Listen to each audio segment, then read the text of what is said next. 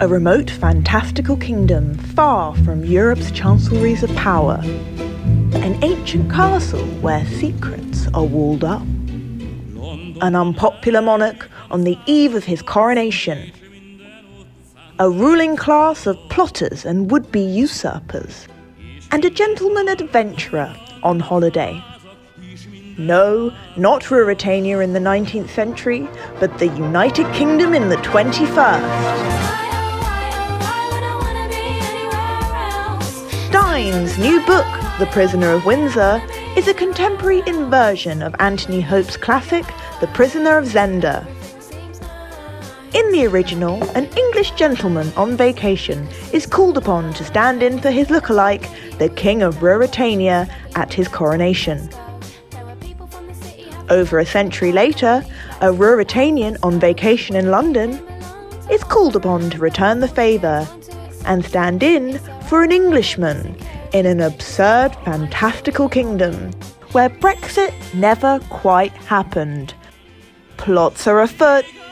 The Prisoner of Windsor by Mark Steyn, available in hardback and digital editions, or for a personally autographed copy, go to steynonline.com.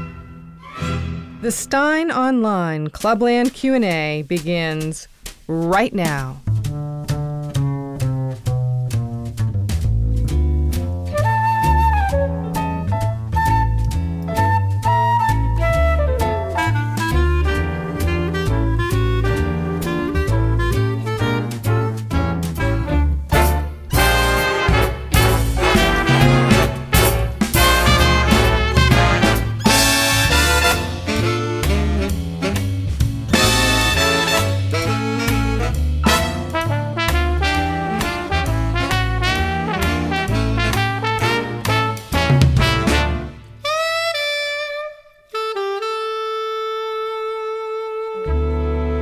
Hey, welcome along. May 12th, 2023. It is 3 p.m. North American Eastern Time. That is 4 p.m. in the beautiful Canadian Maritimes, 4:30 in Newfoundland and beyond the Americas. 8 p.m. in London and Dublin, 9 p.m. in Paris and Berlin, 10 p.m. in Kyiv.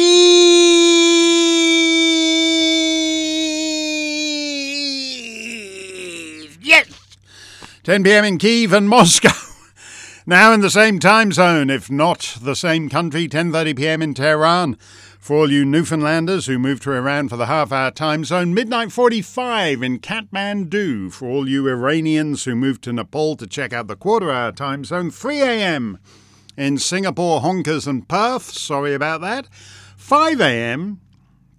in Sydney and Melbourne. Still pretty sorry about that. 7 a.m. in Auckland, and a somewhat more convivial hour for the Kippers and Kedgeree in His Majesty's dominions across the Pacific. Today is the birthday of Florence Nightingale, born to an English family in Florence. That's why they named her. They could have called her Firenze, and she would have been known to posterity as Firenze Nightingale, but they chose to go with the anglicisation. Florence Nightingale, born in 1820, May the 12th, and thus May the 12th is now observed as International Nurses' Day. I am the beneficiary of the ministrations of international nurses. I would not be here were it not for international nurses, and I thank especially Audrey, the infirmière d'urgence, who saved my life, and Vanessa, who was the lead nurse and who took care of me for a week in the Provençal ICU. I loved the way she said my name. I won't attempt to mimic it because it was so distinctive and so appealing.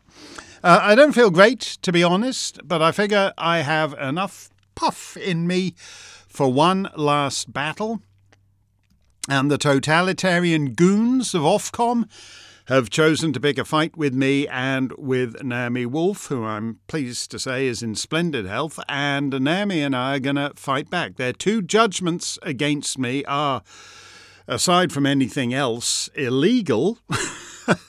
They're also without evidence, an abuse of due process, and in breach of both Magna Carta and the European Convention of Human Rights. I'm just warming up here. I'm just warming up, but I wouldn't be able to do that even were it not for those French infirmières. So a happy International Nurses Day, and also a happy belated birthday to the Mark Steyn Club. We are 6 years old.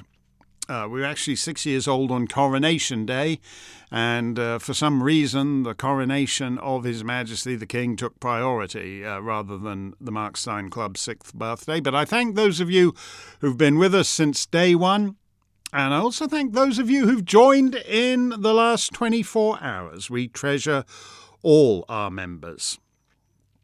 Just as an update on that Ofcom business, today we sent Ofcom, my KC sent Ofcom a letter informing them that we would be off to the English High Court, but in case they're not minded to go to the High Court, giving them a week to reverse their decision and acquit me belatedly.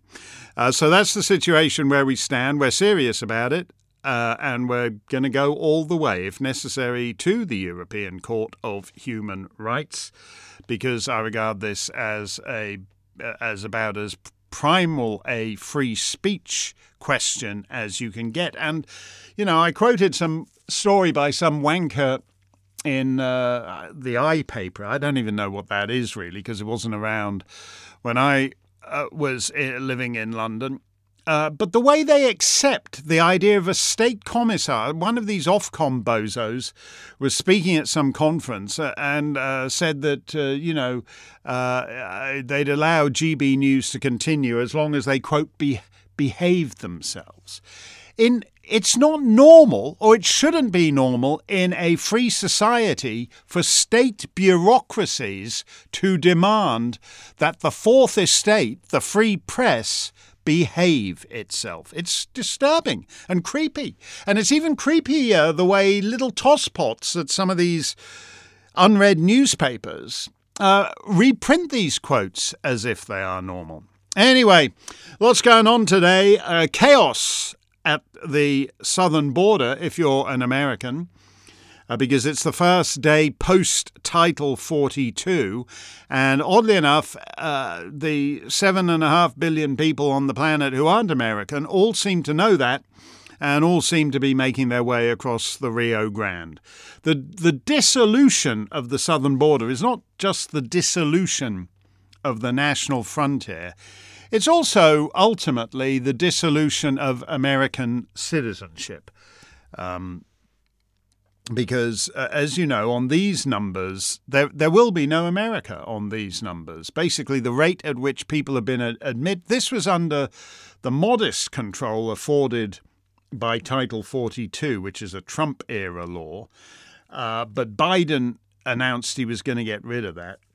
Biden opened the borders to the extent he could until a court put the kibosh on abolishing Title 42 temporarily. But the number of people who've officially been admitted is 2.5 million, supposedly, since Biden took office. I would say that's, off by at least 50%, simply because there's no tracking of who's coming in, for the most part. So when Trump did his thing about why don't we get people from Norway come in here, well, no Norwegian has any particularly good reason to go to a country that's going off the cliff in the way that America is. But it's also the point that if the entire population of Norway moved here, it would not quite equal the number of people Joe Biden's admitted in the what are we up to now? 2023, the 2 years he's been president.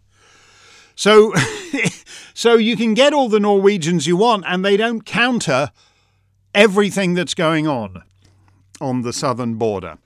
Let us get to your questions. Keith Farrell writes, I was delighted to see Naomi Wolf join you in challenging that damn turbulent Ofcom.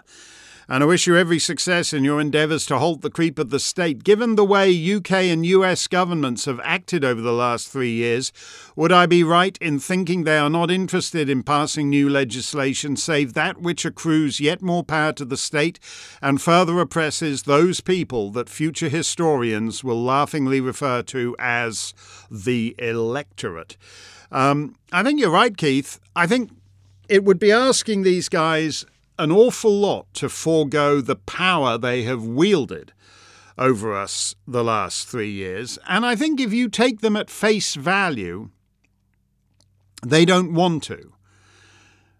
The obvious aspect of climate change hysteria, which ought to, in fact, to limit its appeal to ordinary people, is that essentially the remedy that they are all calling for is an end to the modern Western lifestyle, as quite ordinary citizens have grown used to experiencing it in the years since the end of the Second World War. So they're saying, look, this was a blip. The years since 1950 were a blip. You've had your fun.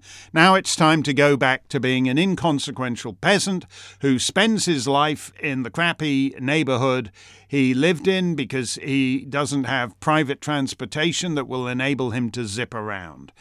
The electric vehicle nonsense. We're going to talk some more about this on the Mark Steyn Show this coming week. But the electric vehicle nonsense isn't about swapping out a form of private transportation. It's about ending private transportation. They're quite explicit about that. There was a UK government document, we mentioned it on the show, whereby they want to close down, this is an interim stage prior to closing down all public passenger airports. But by 2030, which is 7 years away, this official government document proposes closing down all the airports except for Heathrow, Belfast and Glasgow. So England, Scotland and Northern Ireland get an airport apiece and Wales is screwed. You're going to have to drive to an English or Scottish airport or take the boat to the airport in Belfast. That's how unimportant you are. So yes, I think we should take what they say at face value, that they're interested in you living smaller, shrunken lives. That's the point. And they don't want us talking about that. And that's the point of agencies such as Ofcom. And that's why governments want to give agencies such as Ofcom the unregulated bit. You know, it's all been fun letting Facebook and Twitter and so on shut down any dissent over the last 3 years. But then some guy bought Twitter and he opened it up a bit again. So we can't really rely on Twitter and Facebook and so forth to police their own. So the internet will have to be brought under Ofcom type control. Eric Dale writes, Mark, shouldn't we be more grateful that we have such benevolent overlords like Ofcom in the UK and who knows whomsoever in the United States? After all, these people are the best and brightest, and they never make mistakes or engage in self-dealing. I think Eric is being a little sarcastic there. But what is interesting, you can't actually use that kind of sarcasm, Eric, because half your family, friends and neighbours think you're being entirely serious. We have had rule by experts for the last 3 years, and it screwed everything. It screwed the economy. As Robert F. Kennedy Jr. was saying on the Mark Steyn Show a couple of days ago, there's 3.5 million businesses that are never coming back. They're gone. They're gone for good because of actions the experts took. As Naomi Wolf was saying on the show that Ofcom deems unbroadcastable in the United Kingdom, as Naomi was saying on that show, there are issues within about women's fertility. An extraordinary percentage of women. These are, by the way, these are side effects that would get any other product withdrawn from the market.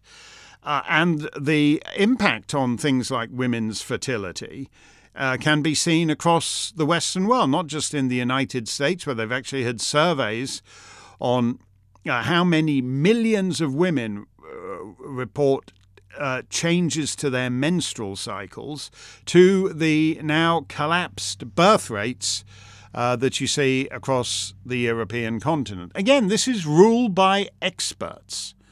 And yet, as I say, if Eric Dale steps out of his house and he just chit-chats with random people round and about, he will find that half the people in the land are willing to mortgage their liberties in exchange for rule by experts. We had them all softening us up on this in the climate change. Are you a climatologist? No, actually, I'm just a Nobel Prize winner in physics. Well, if you're not a climatologist, though, then you don't have any right to speak on this issue.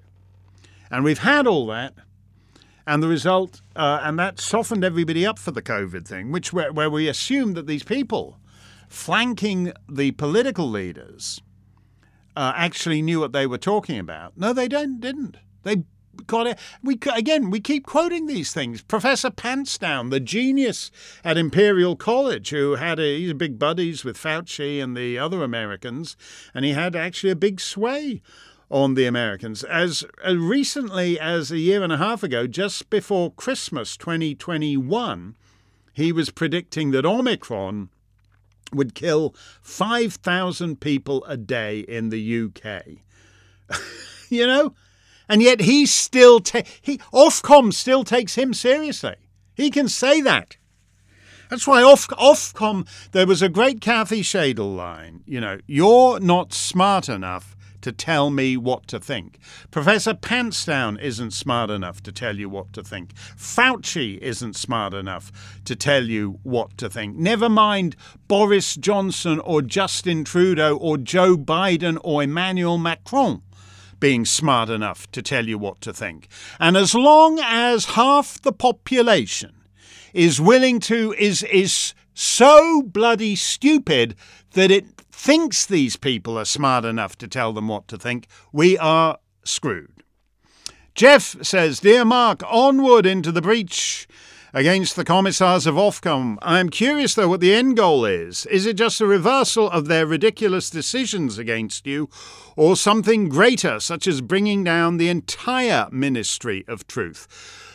Well, I've said on TV that the goal is to get Ofcom out of the editorial business entirely. And I was very clear about this. I'm sure I've talked about this before, but when we had our first conference call on the McLean's case, or whatever that was, 10, 15 years ago, I've lost all track of time, whenever that was. So it's the kind of call I hate having to do, but I was prevailed upon to do it. So my editor, Ken White, who I worked with at the National Post, go back a long way with him and think Ken is a brilliant, absolutely brilliant editor, and Julian Porter, QC then, now KC.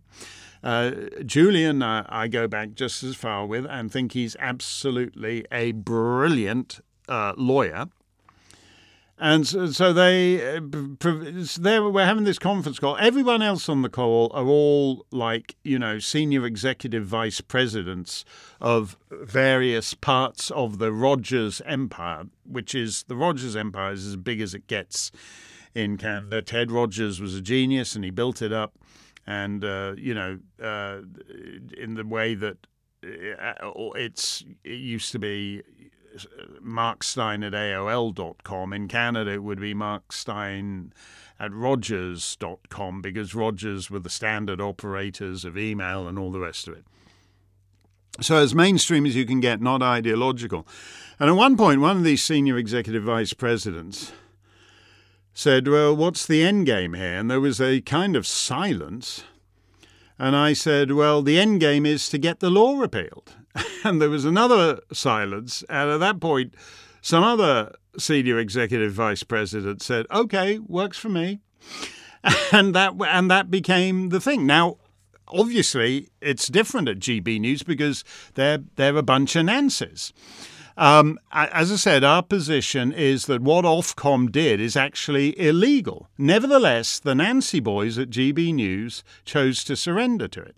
So I'd like to... Now, we've given them, as I mentioned earlier, we've sent them a letter saying, if they don't want to go to court, all they have to do is reverse their decision. But they're not going to do that. And so in the end, we are going to litigate it. And as I said, my position is the actions they took were illegal and they shouldn't have taken them. Now, what happened at the Human Rights Commission, Canadian Human Rights Commission, they crumbled rather quickly after, as I said, my dear friend Julian Porter, they were holding secret trials. Julian filed a motion, really short motion compared to the bollocks that's filed on my behalf in the Michael Mann case and everything, where all the motions seem to be 500 pages long. He just filed a 2-page motion saying that they shouldn't be holding secret trials, and he put judge, quote, in inverted commas. And the judge was so sort of rattled by getting it shoved up his butt, which hadn't ever happened to him before, that he immediately opened up the trial. He ended the secret trials. They've never held secret trials since, and they became public trials. And in fact, a couple of months later, he ruled against himself and decided that the rule under which the Canadian Human Rights Tribunal had been convicting all these people was in fact unconstitutional, and he wasn't going to hold any more trials under it anymore. It's going to be more difficult in London. But those are the stakes. Those are the stakes. It might well be that they just throw in the towel and reverse their decision. They've got 7 days to do it. That's till close of business next Friday. But if they don't do that, then, we're going to be going to court with a lot of bigger fish to fry.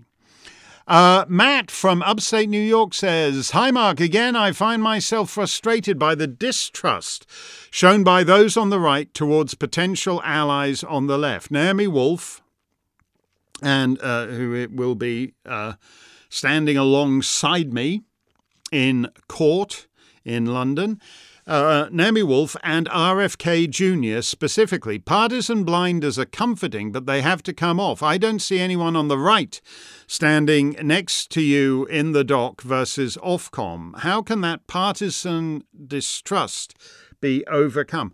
Well, the thing about it is, it was different in Canada, but Canada, in the nature of things, is a smaller power. If you regard it as a power as such, it's a member of the G7. And actually, at the time the UN was set up, it was more deserving of the 5th Security Council seat than China ever was. But they didn't want to give a third Anglo nation and a second realm of George VI a seat on the thing on the Security Council. But it's a peripheral player. Let's put it, just leave it like that. And the thing about, I don't really care about, what most people want to do is to be able to make their living without anything threatening it. And I understand that, in Canada, where everybody knows everybody, so eventually at a certain point, everybody was on my side against the Human Rights Commission, including all the lefties like Margaret Atwood and the CBC guy, what's he called, Neil MacDonald, and all these people were on my side. So it's sort of relatively easy. In the Michael Mann case, Michael Mann has been short of friends, hasn't been that much better for me, just because people have their own fish to fry. And I don't really care about that. I'm happy to assume the weight on my own. As I said, I've sort of taken my pulse and figure I've got just about enough in me to see this thing through, and certainly Naomi does. And so we're gonna go and give it a go. So that's how that is. I don't think.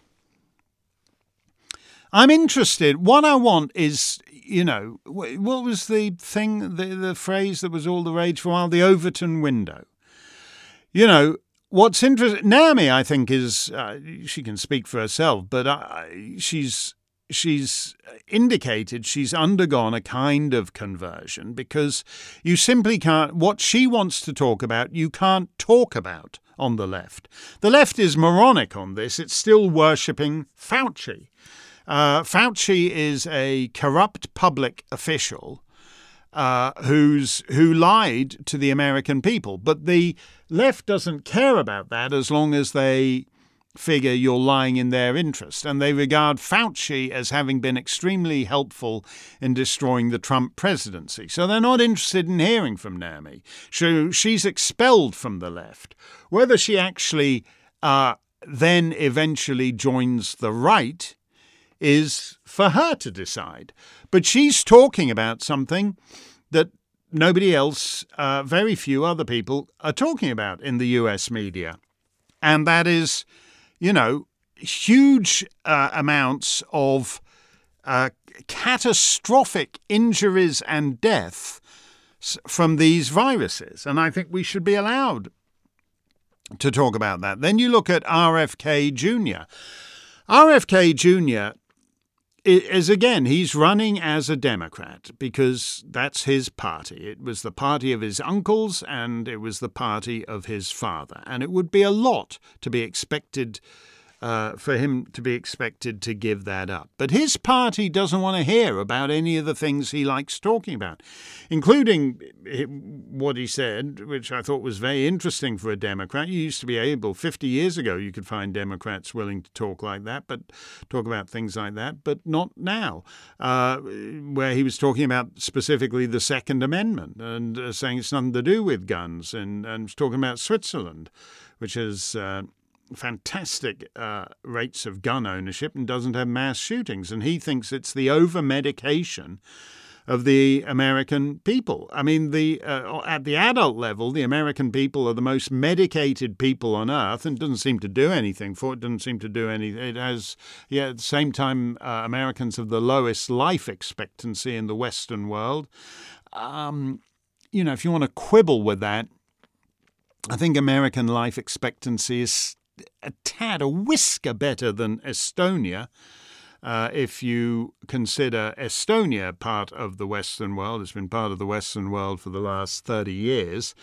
And we have Mark Steyn Club members in Estonia. But I like Estonia, but you wouldn't have thought that was a few years ago, you wouldn't have considered that a key player in the Western world. So it's America basically has the lowest life expectancy in the Western world. And the gap is getting wider, which is odd given, as I said, that Americans are the most medicated people on earth. Now, then you have the childhood aspects of the medication, which astonished me when I came here and I had my kids, and my kids went to the little village school, the little, grade school where, like as in my daughter's class, everybody but her were cousins of each other. So that Randy was a cousin of Molly, and Molly was a cousin of Pee-wee, and all that.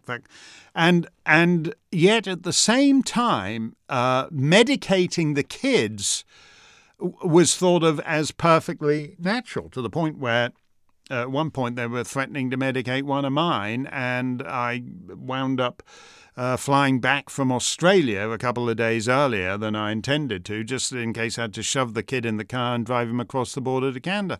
Again, RFK Jr. is right to want to talk about this. And you know something? The sterility of the American political system, by which I mean two frozen parties. It's not like the parties come and go over that 150 years, as they have done in Australia, as they have done in France, as they have done in almost every other society on earth. At this stage, things are not going. And I'm separating this from the Trump thing, because Trump, as I think I said, had a very good night in New Hampshire. Just basically, it was Trump at his best. I've been saying that for whatever it is now, the last year, that Trump needs a second act. Well, I thought actually what he did to that talentless hack CNN host the other night was a pretty good start to a second act. And I think it's emphasized the underlying reality of the Republican side of the contest. That you're not going to get anybody, after that performance, you're not going to get any big shot to jump in. So we just got Asa Hutchinson, who's, just some nothing person who, in his one experience of senior executive office as a governor in Arkansas, has done terrible things. He's just a weakling. Horrible little weakling, too weak to stand up to the bodily mutilation of middle school girls. If you can't stand up to that, I'm not persuaded you're going to be the guy to stand up to China. So I think he's a joke. I think Nikki Haley is just one of those classic finger in the... I have no idea what Nikki Haley really believes. I doubt she has any idea what she really believes. Everything she says sounds just totally insincere to me. So here's my point on that. That if we take it after New Hampshire, you can never, be absolutely certain. You have no idea what, how these court cases will go. They're serious. They'd like to make him the nominee, and yet at the same time ensnare him in so many legal difficulties that he's a discredited nominee. And that might all go slightly... Aligning the timing on those two things might prove difficult. So they actually get ahead of themselves, and it turns out that on New Hampshire primary day he's sitting in a jail cell somewhere. And so then all bets are off as to who would be the nominee. But if you take it that after New Hampshire, he's just sailing to the nomination, Trump. And so you have had a situation where there's Trump and then someone else on the Democrat side. Imagine if it worked out that somehow someone like RFK Jr. got the headwinds behind him and forced Biden out of the race, and then took the nomination. You would have two candidates, neither of whom, as has been pointed out in our comments section in recent days, neither of whom were creatures of the deep state. Who knows how that would go? But it would certainly open up the election to have a conversation on real issues, real challenges. The number of Americans dead from fentanyl brought across the dissolved southern border and all the rest of it. It would be interesting. It would be an interesting race. It would be, that's why I came in on this subject.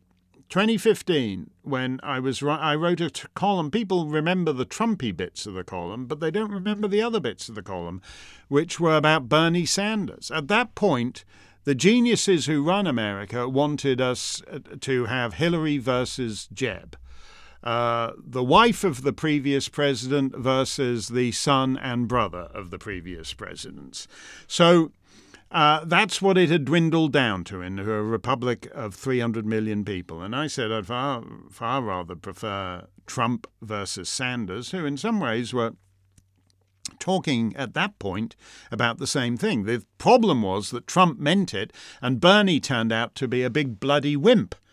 And every time he was required to show the killer instinct, and Trump generally rose to those challenges, like his "you'd be in jail" line, or the line against Jeb Bush when he said, "Yes, I'm not ashamed to be George W. Bush's brother. I'm not ashamed to be Barbara Bush's son." And Trump just leaned into the mic and goes, "She's the one who should be running." And whenever he was called upon to have the killer instinct like that, Bernie wimped out. But that's the thing, Trump versus Bernie would have been a real election in the same way that Trump versus RFK Jr. would have been a real election. Let's pause for a brief musical respite from the hell of the headlines. On Tuesday, I think it was Tuesday, on Tuesday's Mark Steyn show, I paid tribute to Linda Lewis, singer and songwriter and guitarist, and just a super nice person. Linda died at just 72 earlier this month. I first met her at London's Capital Radio when I was a 14-year-old schoolboy, and I thought she was super hot because I was a 14-year-old schoolboy and a mess of raging hormones. But my hormones calmed down, and to the end, I still thought she was super hot. Mainly because of her fabulous 5-octave voice. Don't take my word for it. All kinds of people love that voice. David Bowie, Rod Stewart, Cat Stevens. On the telly show on Tuesday, I played a bit of her big hit, It's in His Kiss, which is way better than Cher's version 15 years later.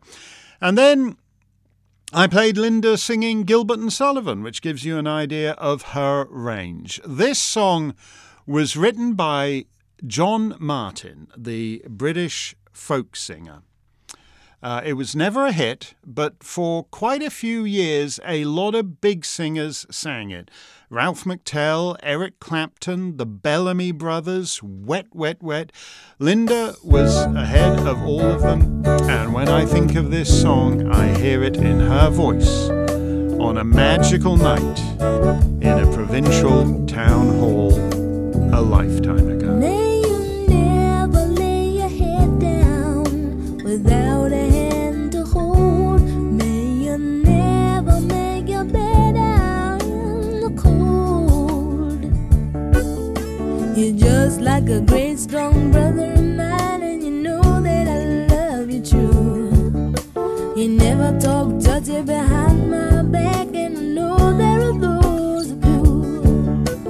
Please, won't you bear it in mind? Love is a lesson to learn in our time. Please, won't you bear it in mind for me?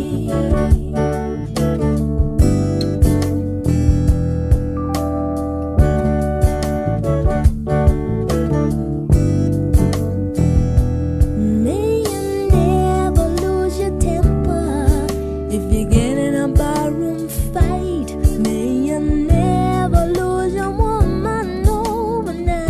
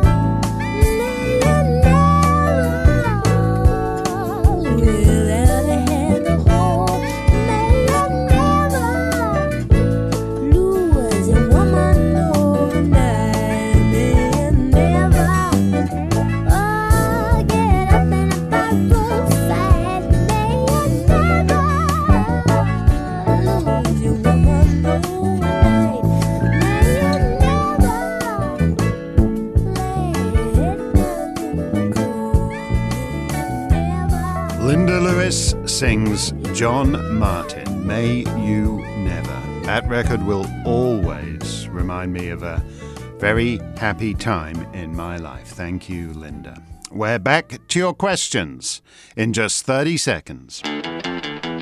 This is Mark Steyn. After 3 years in COVID Stan, it's time to get out of town.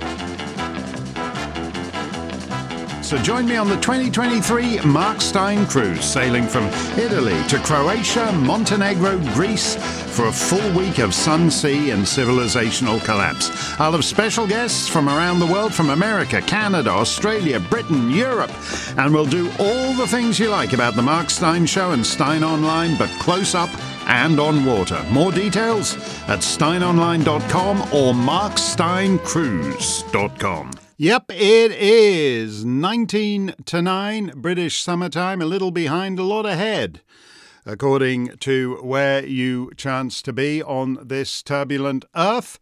As I said, we're going to get back to your questions. KD says, I've been pleasantly surprised by RFK Jr.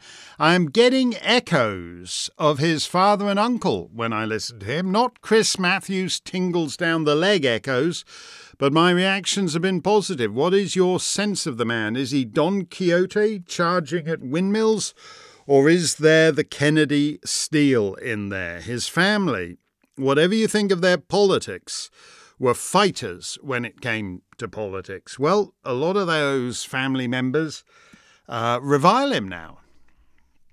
He's attacked by his siblings and his cousins, who have decided to disown him. And I think part of that is because he thinks seriously about these things.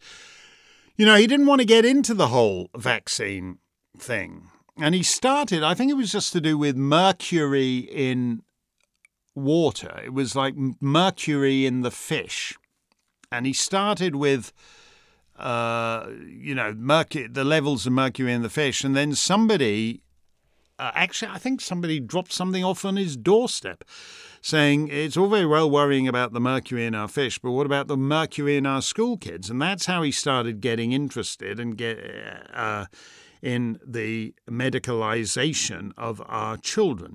As I said, you know, you can have a serious debate about that. I've just pointed out that Americans are super medicated and have, by the standards of, say, Ireland or Australia or Japan, have very low life expectancy. And those two things may or may not be connected, but I think the least you can say about it is that dismissing him as an anti-vax crank doesn't really do it. This was way before COVID. You know, something is up. Something is going on.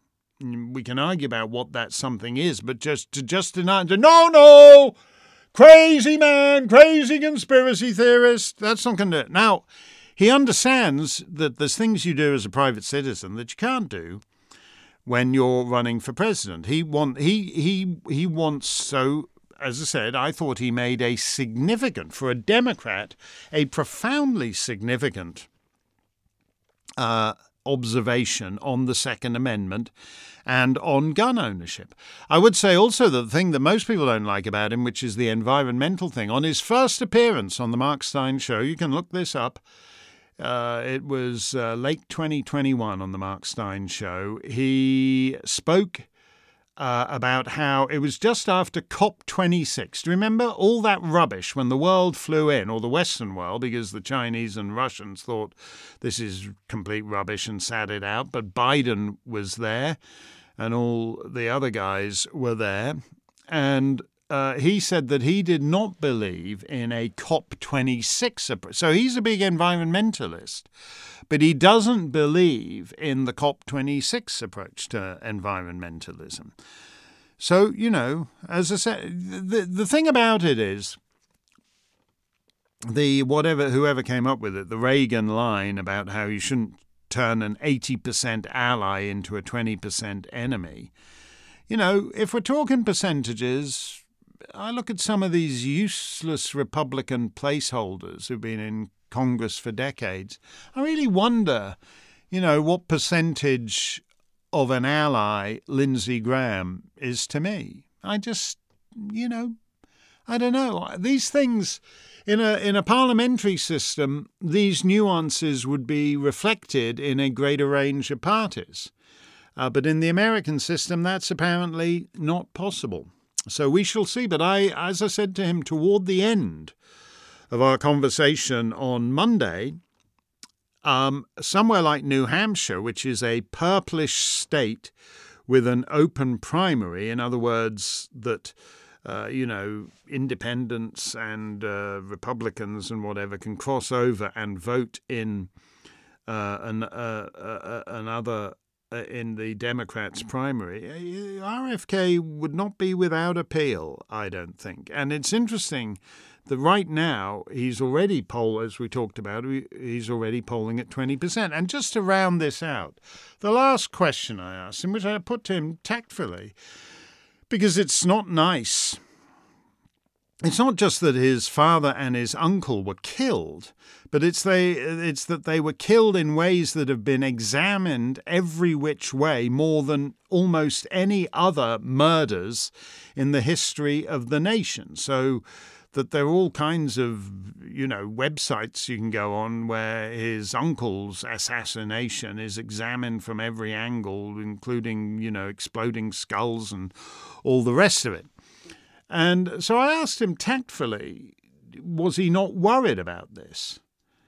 Because I think there's no doubt from what we've seen the last 3 years is that the people who control things are seriously determined to control the narrative and are not going to surrender it.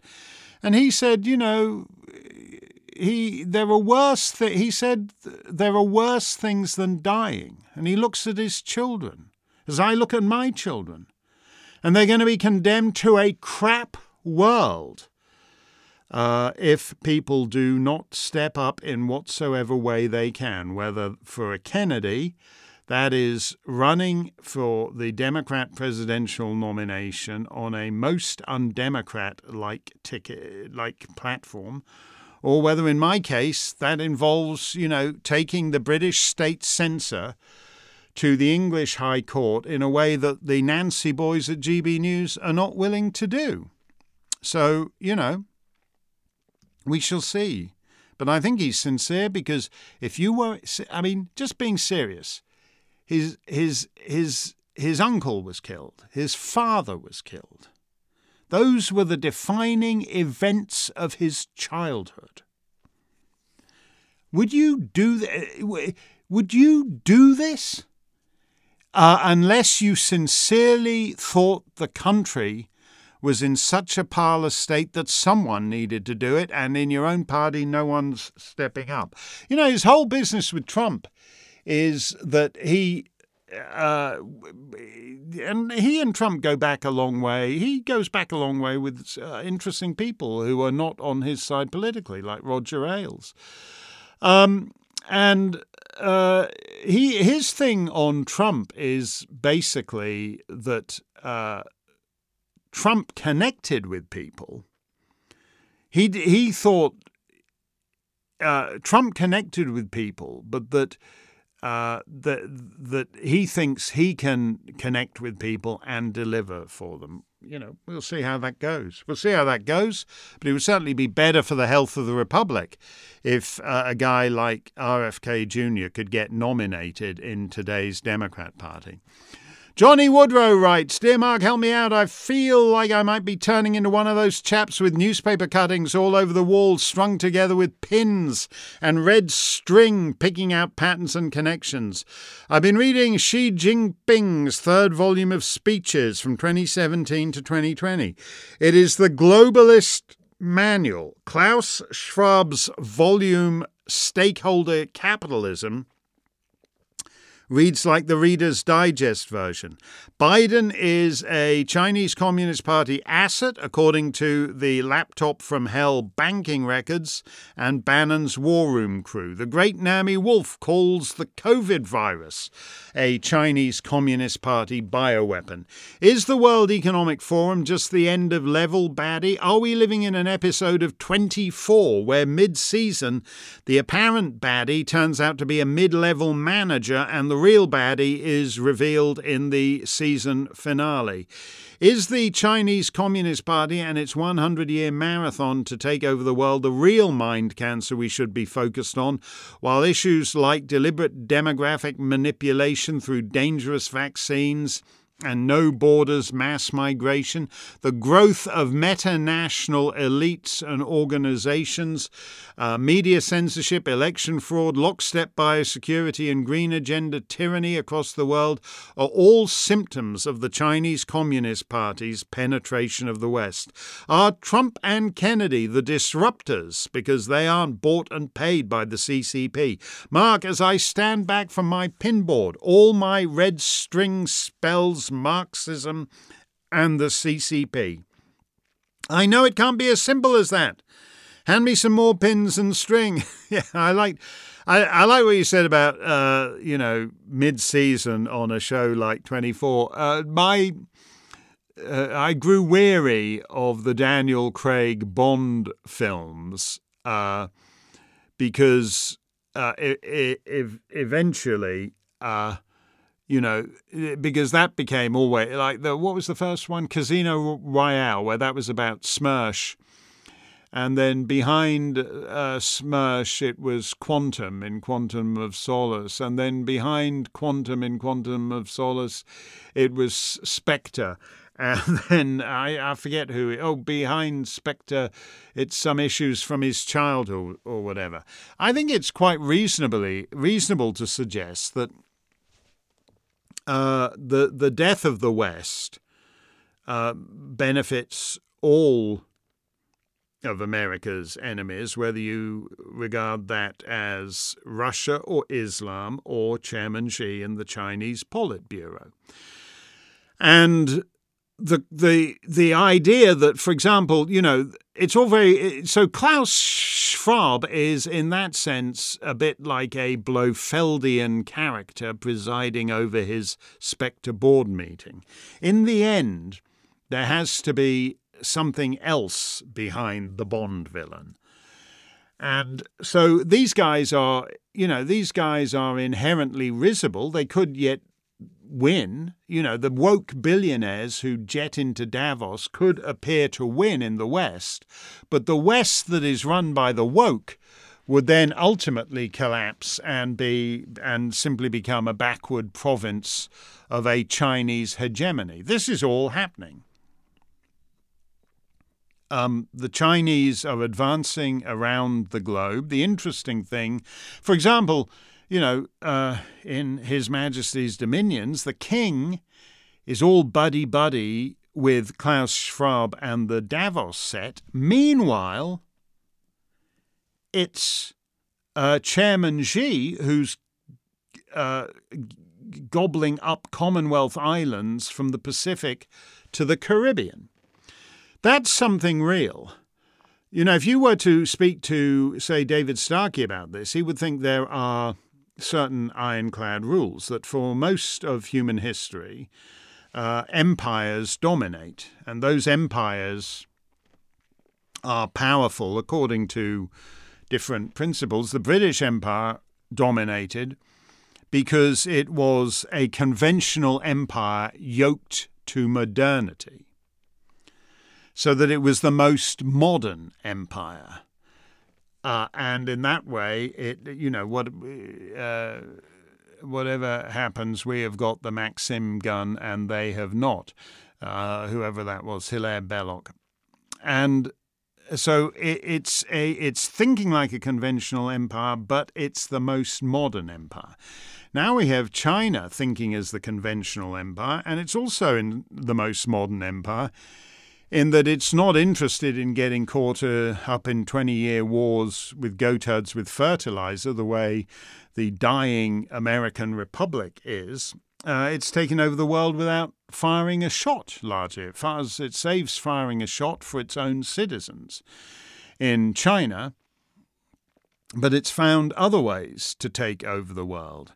And if you look at what's going on at the World Economic Forum, if you look at the things that are important to them, if you look at things like net zero, for example, it weakens the West's position vis-à-vis China. So therefore, it is reasonable to conclude that net zero serves China's interest. But again, I come back to the central point that there are two things. Klaus Schwab thinks we're all going to be headed for transhumanism. And that won't be an option available to you. No, we'd much rather you just took your 12th booster shot and keeled over and died. And the transhuman stuff is reserved for Klaus and his Spectre board meeting types. And that's all well and good, and it's maybe fun for Klaus. And maybe if you were getting up there like Klaus is, you'd be thinking things like that too. But in Peking, Chairman Xi and the Politburo are thinking and advancing like a conventional empire. Meanwhile, America and His Majesty's Dominions are thinking like wankers, talking about, the important thing is what pronouns you have. The important thing is whether you're fully on board with slicing the breasts of middle school girls. That's such a level of late stage decadence beyond anything in Gibbon's Decline and Fall of the Roman Empire.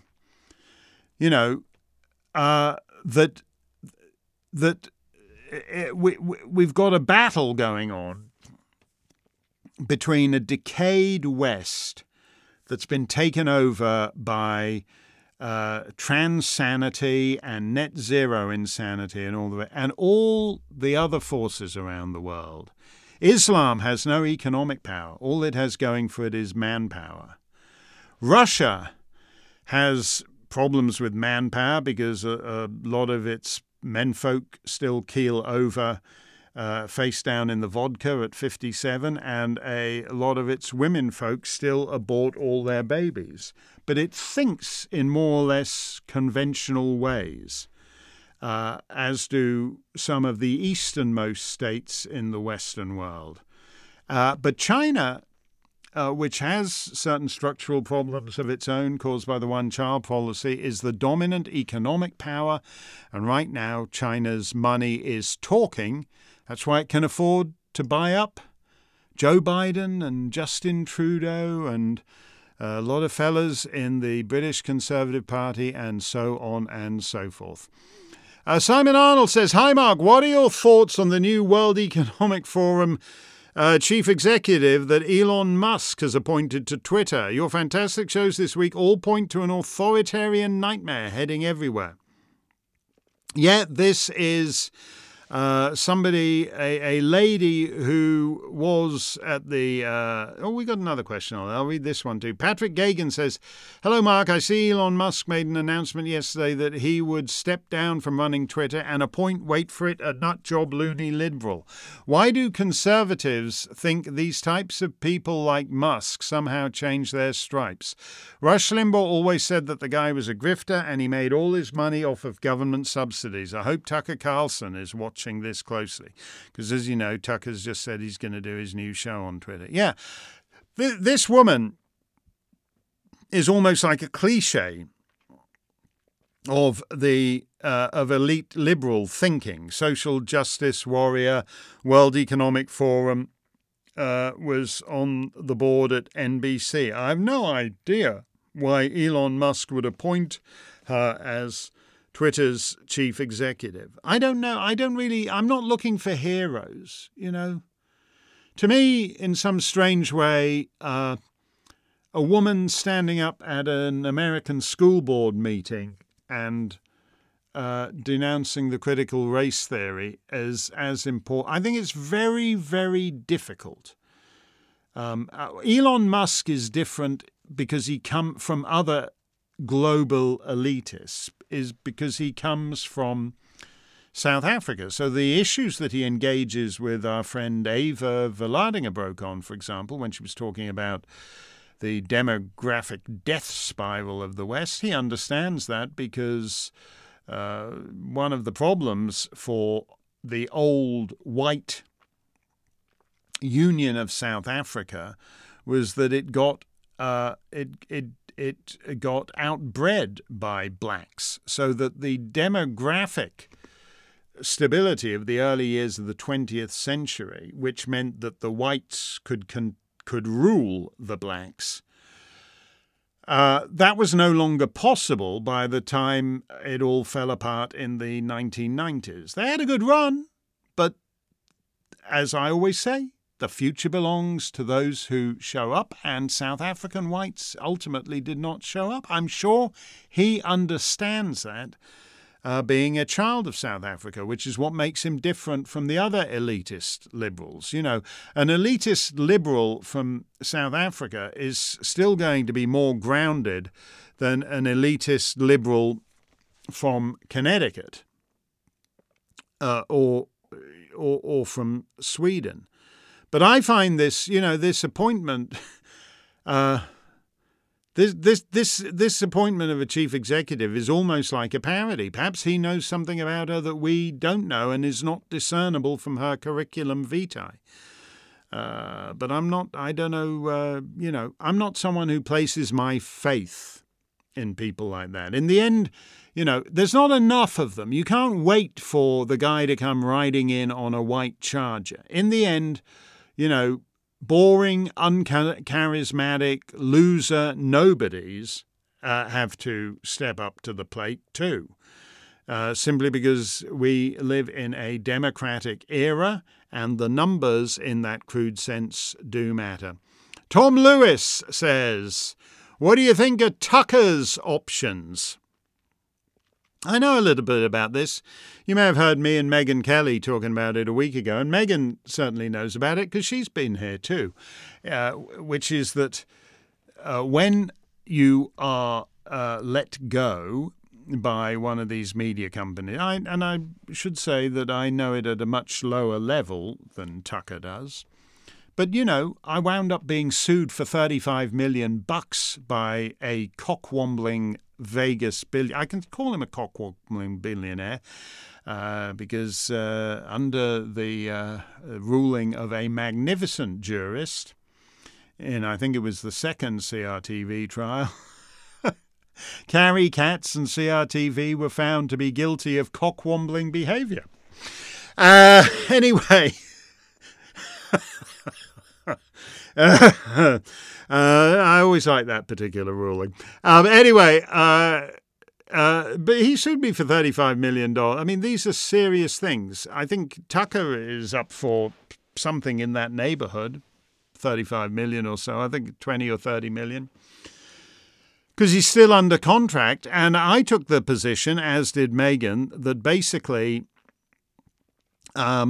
the contract was no longer operative because of Fox News's prior material breach in breaching the non-disclosure and disparagement clauses by leaking all this crap they've been leaking to Media Matters. Media Matters can only have got hold of these texts and these videos where they keep the tape rolling during the commercials. That's a very Fox News thing to do. Incidentally, there's one, if they're going to leak text, there's a hilarious exchange between my manager and Tucker that you will love because it involves two of the leading figures in the American conservative movement, and you will get a big chuckle out of it.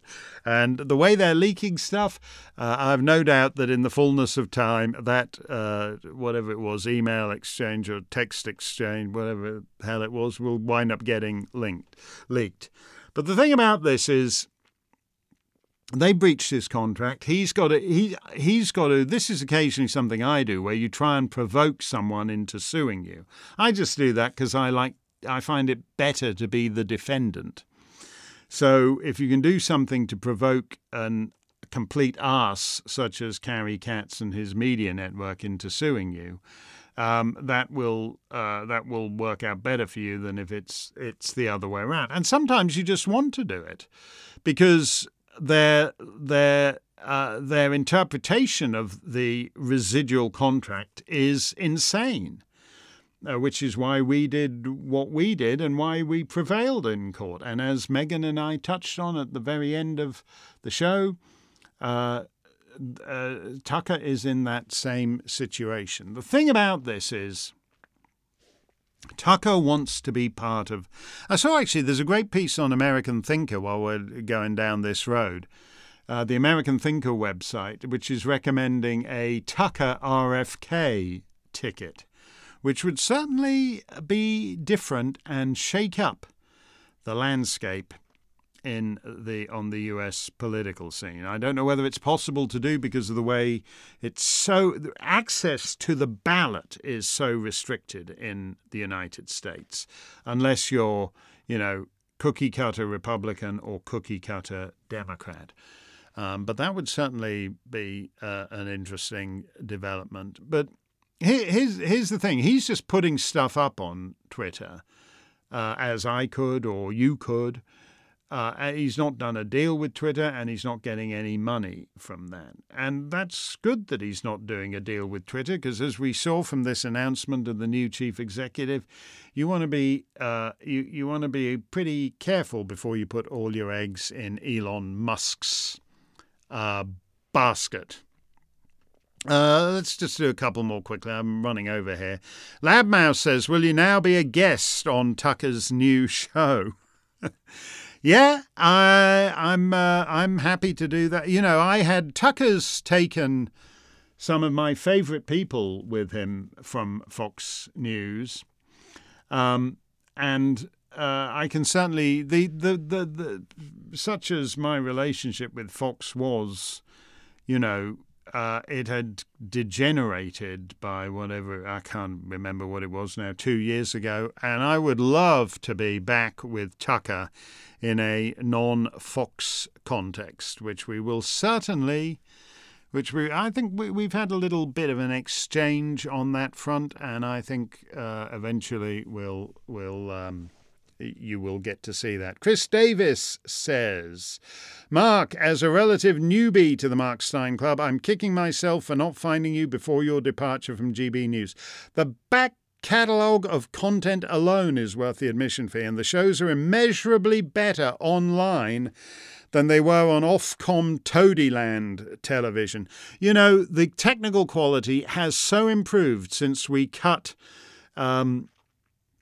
GB News Master Control Room out of the deal. You have no idea how bad the audio was. Sometimes when we'd be doing interviews, I could hardly hear what the other person was saying. I made a joke that it was when I went to Ukraine, it was actually easier doing the show from a war zone than doing it via a GB News Master Control Room. They were and are some of the most abysmal amateurs certainly in the context of British television. The Ofcom toady who runs the place, I've forgotten his name. Angelos Flopodopoulos? Angelos Flopodopoulos. He thinks it's funny that it's all so cheap and crap. Well, I never did the show from his studio. I always did it from another studio run by a guy I've known, years before GB News came along, and which I regard as far more professional. That's the Mark Steyn show set that you've seen when we do the show from London. They gave that, of course, to the Lord President of the Privy Council when Flopodopoulos hired him to replace me. And they're so broke now that they've had to cancel that thing. So Nigel and the the Lord President of the Privy Council guy. What's he called? Jacob Rees-Mogg. Jacob Rees-Mogg and Nigel both do the show from that awful Paddington studio. Chris Davis says, my wishes to you and all involved in keeping the show on the road, and here's to many more years of improved health, cruises and content to stimulate the little grey cells before we all go over that cliff. Keep well, Mark. I'm glad you're enjoying the back catalogue. If you're one of our newer members on this, our 6th birthday, do prowl around. We got an awful lot of content there. And in fact, if you enjoy our back catalogue, we'll be airing a little of it this coming weekend. A little bit of music to close. If you watch my show, or did I say that letter was from Chris Davis? I certainly hope I did. I don't think I read the sign off there. As I said, a little bit of music to close. If you watch my show or you listen to it, you will know Mike Batt, the presiding genius behind the Wombles. I mention that mainly because Laura Rosen-Cohen in Toronto and Kate Smythe in Sydney were Wombles fans from the opposite ends of the earth.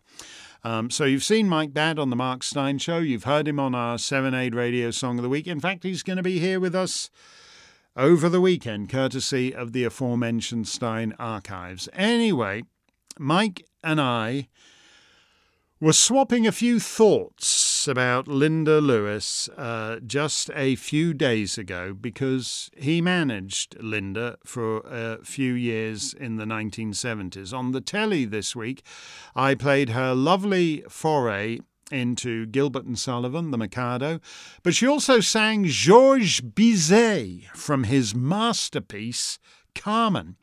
How does that happen? Well, Mike Batt has a thing he does when he's making an album of new material with singers. Okay, great, 10 new songs, but how about doing a couple of older items just to vary the flavour of the set? So the singer goes round to Mike's pad and he has a zillion songbooks and anthologies and fake books, what they call fake books, collections of songs with top line and chords.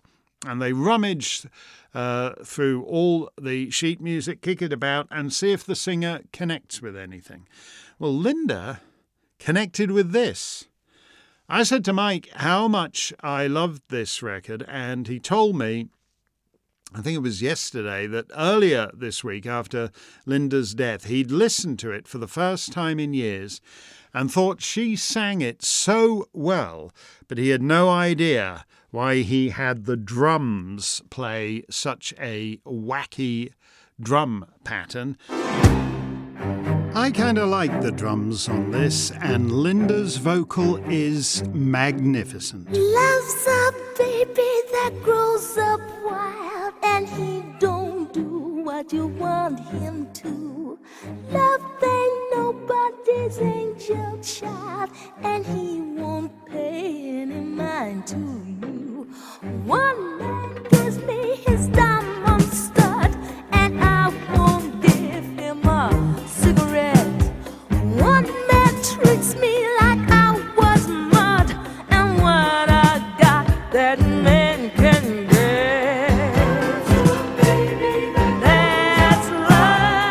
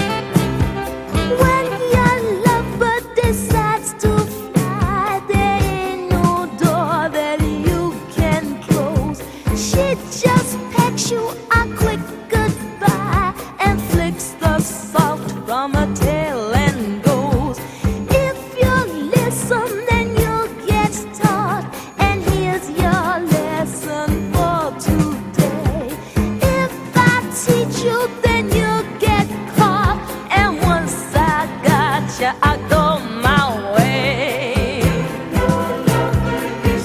There's love, there's love, there's love, there's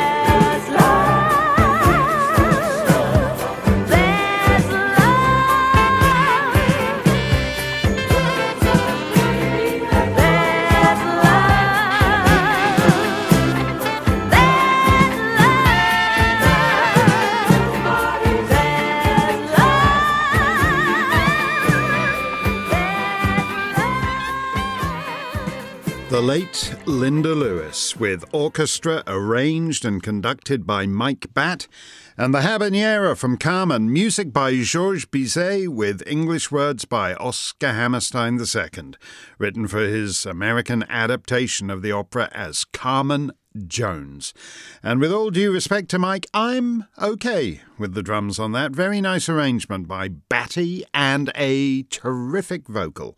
Rest in peace, lovely Linda. You brightened a lot of lives, and certainly mine. Stick with Steyn Online this weekend. Rick McGuinness on the movie beat, Tal Bachman on the Bachman beat. The Mark Steyn Show returns on Monday. L'amour est un oiseau rebelle. Stay safe, stay free, stay well.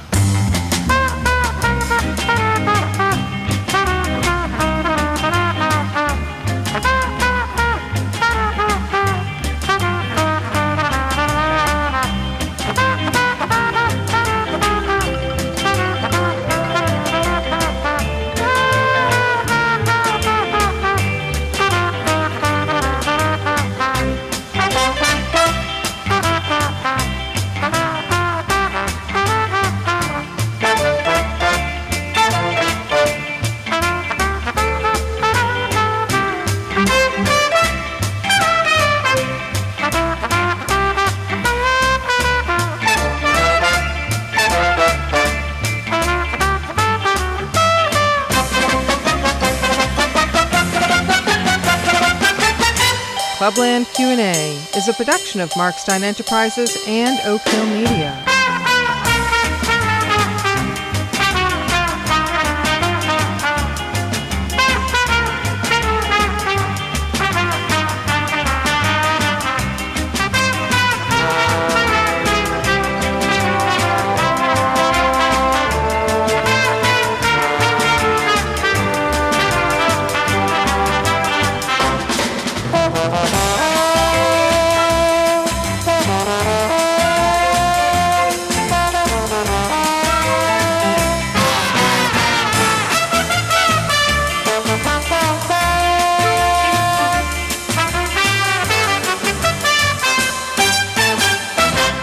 All rights reserved.